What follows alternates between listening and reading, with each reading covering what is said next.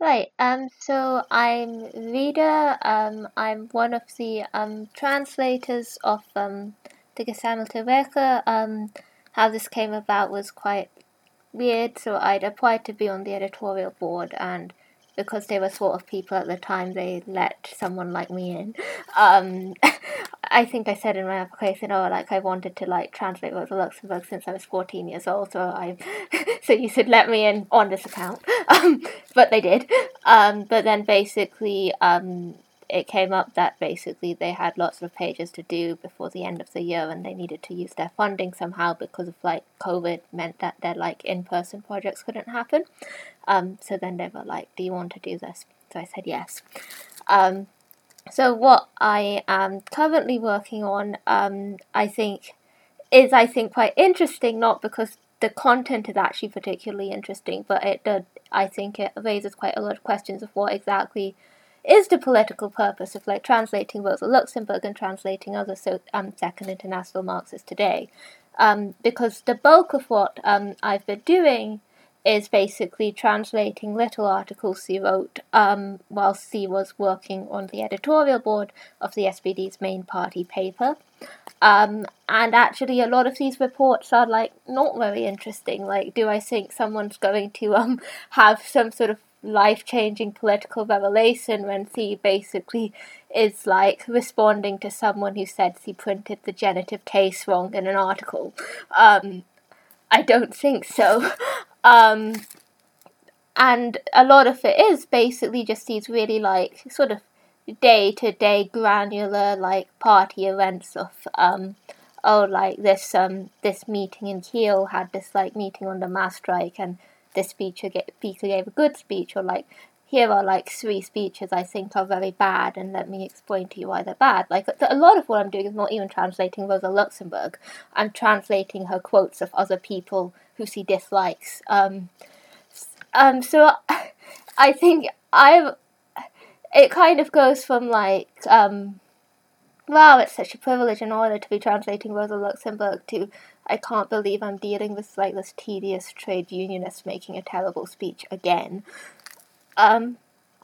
So now I've done like, I hate my life and I hate my job. Why do it?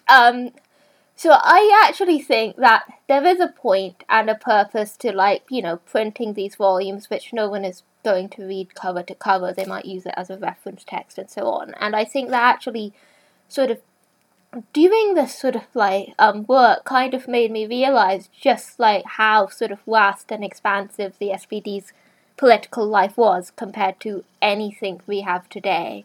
You have this huge collection of party papers in practically every city in Germany, and they're all plugged into each other. They're all talking about what each other is doing. A lot of what Rosa Luxemburg writes is her reading some like terrible report in some like local newspaper, in some like city in Germany I've never heard of, and going like, I think this is wrong. And I think that is actually that is the kind of model of like party political life we should strive for.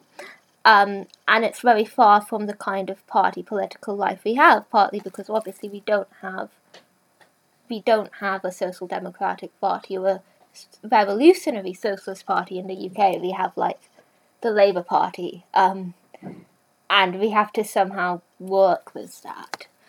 And I think there's sort of some broader political questions that kind of come out from that. Like, if we think that this is a sort of intellectual life worth having, and this includes all the kind of like petty sectarianism that lots of people sort of look down upon these days. Mike McNair is here, but I think I have made the joke that basically Mike McNair's yeah, I can see. I've made the joke that Mike McNair's review of Solidarity in the Weekly Worker is the kind of like truest inheritor of like the SPD's intellectual life. But I think it's also true, because it is a way of seriously engaging with what a political opponent is doing and keeping this kind of running commentary. And I think we need a lot more of that. I think we need a lot more of that across like sort of revolutionary groups across the left. In reading each other's papers and talking to each other.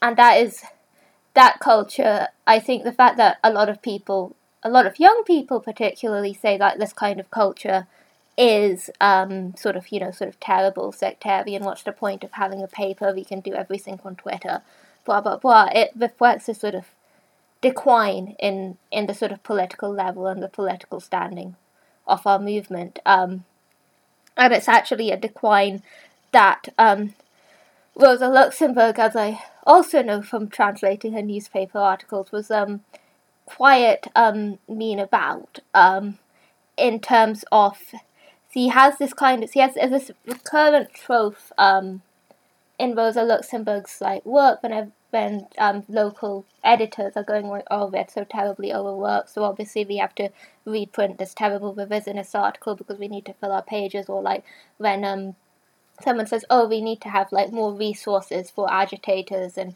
party speakers. He just goes, back in the old days under the anti-socialist laws, our sort of grey-haired comrades, despite having less free time than you, despite being under more pressure than you, they had a real thirst for knowledge. So they wrote the entire paper themselves. They did all of this. So basically the only thing that's stopping you is your own laziness. And, that's, I think, my takeaway message to the left. Actually, you can sort of build this party culture and this intellectual culture, and the only thing that's stopping you is that we're too afraid of being weird, or too afraid of the work, and too afraid of embarrassing ourselves. But actually, yeah, we should go back. We should go back and start being mean about each other's papers again. Yeah. So, the newspaper articles are from Band 6, and that is basically around 50 pages of Aus der Partei, and it's just her reporting on party events, and it's all, I think, in around 3 months, in 1905, so, and it's basically a big chunk of this is basically when 6 of the Vaquas party editors resigned and are now publishing a pamphlet of how terrible the party executive has treated them, blah blah blah. And see, a lot of it's just being no, you're wrong, the SPD never did anything to you.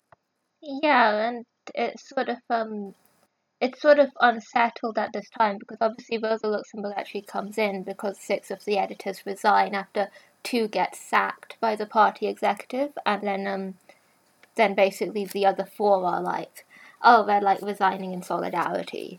And then it becomes this kind of thing where people, when they're criticizing Forets, will go, oh yeah, the Berlin party paper, as a kind of insult that, oh, this is just a regional party paper. And Luxemburg's quite indignant that, no, this is the paper of the whole party. Yes, 1908. Yeah, so this is in Band 7. I actually found this quite interesting. I was quite annoyed that I didn't have it to hand when I did my undergraduate dissertation, which was about the socialist youth movement. But I think there's this quite interesting point here. I think actually marks Rosa Luxemburg out from actually a lot of the sort of even party left consensus about the youth organization, where basically everyone in the SPD basically thought, well, this is the proletarian youth movement is this educational movement. It's just basically about sort of elevating working class youth so they can take on the struggle when they're adults. And Rosa Luxemburg actually kind of very much disagrees with this. I'm actually just trying to get this up because I want to find the exact things he actually says.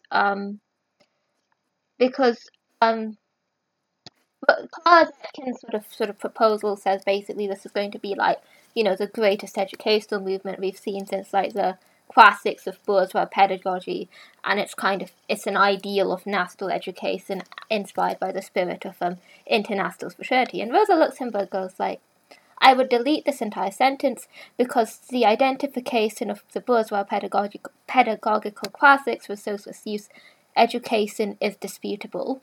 But secondly, the socialist youth movement is not an ideal of education insofar as it only draws conclusions from the capitalist economy. Because this has actually annihilated use for the proletariat, we must make proletarians into socialists in their use. We absolutely cannot administer an education in a universal human pedagogical sense to the proletarian use, except insofar as the class struggle generally has an uplifting effect, i.e. just as it is amongst adults. So she actually has this kind of idea that the reason we're actually doing a socialist youth movement is because we're turning people into socialists and dragging them into class struggle, basically, and that's basically the sort of conditions capitalist society itself has imposed. And I don't think she doesn't really bring this out as a like, oh, this is like quite a unique point or an original insight. But like, if you read basically anything about any socialist talking about the youth movement in this time, they're always framing it as an educational thing. So yeah, I was really annoyed I did not have that, because it was like, it's the one thing I've read that's not like, we're educating the youth. So it would have been very useful. Yeah, I mean, I think it does in terms of C's very sort of worry of saying, oh, we're kind of fulfilling these ideals of bourgeois pedagogy. He says that actually, you know, in many ways we're just diverging from it, and we're not, it's just not our purpose to do this. And I think he's quite interesting in terms of very much doesn't really go for he doesn't go for this kind of idea that actually they're kind of fulfilling this kind of task of, like, you know, these unfulfilled ideals of the bourgeois revolution. And he actually says, I think, further on in her annotation that, you know, because actually, since the socialist youth movement is not national education, it is, in its essence, it's international, and it's in opposition to bourgeois pedagogy at all times. So I think yours seems a lot more cohesive than mine, and that you can clearly see how things are tying together. I was actually quite interested in terms of the Baden stuff and her being in favour of expelling the Badenites, because I think it sort of represents in some ways a kind of shift in a perspective that I've translated in some speech she made about trade unions, which is in the Party Congress in 1906, where the party executive at that point basically have brought forward this motion that we should sort of expel these anarcho-syndicalists from our party. I think basically under pressure from like trade unions, they were like, oh, this like basically throwing kind of trade unionists a bone here. And he's extremely against this, but he kind of makes this point that, okay, yes, you know, everyone knows that like anarchists are like talking nonsense, blah blah blah, but he says, well, actually, you know, it's just as far as from social democratic tactics and our principles when Edward David declares that legal parliamentary means are the only means of social democracy. And it kind of has like, well, we shouldn't, why are we talking about expelling anarcho-syndicalists if we're not expelling the right? And I don't think either should be expelled. I suppose the difference is by like 1910, it's not so much that, oh, you know, reformists are having terrible opinions and they're agitating opinions that are like against our party principles, so much as they're literally breaking the rules of our party. But it's an interesting shift. I also think the republicanism thing is quite interesting, because up until I was doing the newspaper reports, I actually didn't really have that much of a concept of how intense republicanism was in the sort of SPD at the time. And there's this little report he put of this deputy in one of the state parliaments, I think in Hesse, where someone called Ulrich, who I've never heard of until I did this article, basically they're being told, well, you know, if you want to appoint a clerk, you have to basically be willing to go to court and make a salute to the Duke. And he just goes, no, I'm not doing this. And I think he says that he refuses to tolerate any injunction of that sort. this as an indignity, and if Dr. Heidenreich were to say the same thing elsewhere, he would not receive a parliamentary answer. He was elected as a Republican and will not permit the slightest doubt for a moment that he has remained the same. And I thought, actually, basically so much of the sort of left in the UK, and obviously in this completely horrible fall of the Labour Party, people kind of run scared from the question of the monarchy, and it would be quite unheard of to think of for example, even a very left wing. Well, we know Jeremy Corbyn didn't behave that way. So I just thought it's quite interesting to see how the party retreated over the years from quite forthright Republican position to sort of muting it and trying to run away from it. There's I think there's so much material that people are we actually even going to be alive by the time this is all done? I mean, I hope so.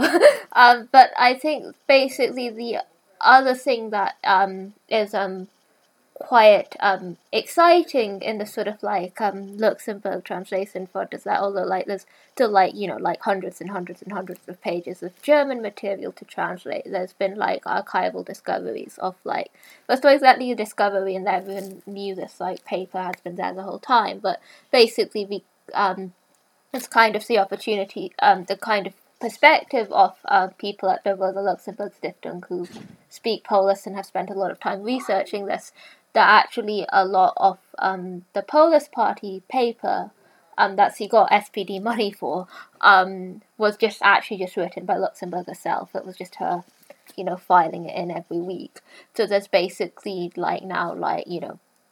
huge amounts of untranslated Polish materials that I don't think is even in the German Gesammelte Werke yet. That's exciting, and that should also, I think I can't read Polish, so I will be excited when that makes it into German, so then I can read it. And then hopefully at some later point it might make it into English too. Because we'd be doing it around the same time. Yes. But I'm quite excited about that because I think particularly if you're limited to German and French sources, you basically don't really have any idea of what he's been up to in Poland. So everyone kind of has this quite distorted perspective of this is how Rosa Luxemburg believes a party should be basically based entirely on her writings from the SPD. And I just want to see what because obviously the main person who works on this is Eric Blank, and I have a lot of respect for Eric Blank, and I don't really understand how he learned how to read so many languages, but I'd like to be able to work out where he's right and where he's wrong, rather than take his word for it that actually, she was extremely dictatorial in her own party. Yeah, there's also, I say, in terms of the I can never get the acronym order right, SDPKIL. I would do it. I often just say SPD kill, even though that's wrong, because it's easier for me to remember. That in sort of relation to them being very ultimatistic, I think there is an article. I don't think it's in the Eric Blank one. It's in something else I read. Basically, where her response to the PPS left wanting, Luxemburg's personal response to the PPS left wanting to join the SPD was to be you have to renounce all your former views and publicly recant your former leaders before I let you join, which is not the best way to build a party, but I think it's very much demonstrative of the particular character trait of hers, which is that she's not very merciful. And then there's also all her letters, which are in a separate thing, the Gesammelte Briefe. I found it really, when the English volume of the Letters of Rosa Luxemburg came out to kind of promote the collected works, and it just being quite a small selection of what in German is this kind of 5-volume thing, right? And there's obviously this over-representation of her letters to Leo Jurgensen and also to her letters of Kostya Zetkin, but they only include one letter to Paul Levy, and despite them also being lovers. And that letter's this really formal one, and it exclude literally anything that suggests he had anything going on with him. Which I was like, what do the editors have against him?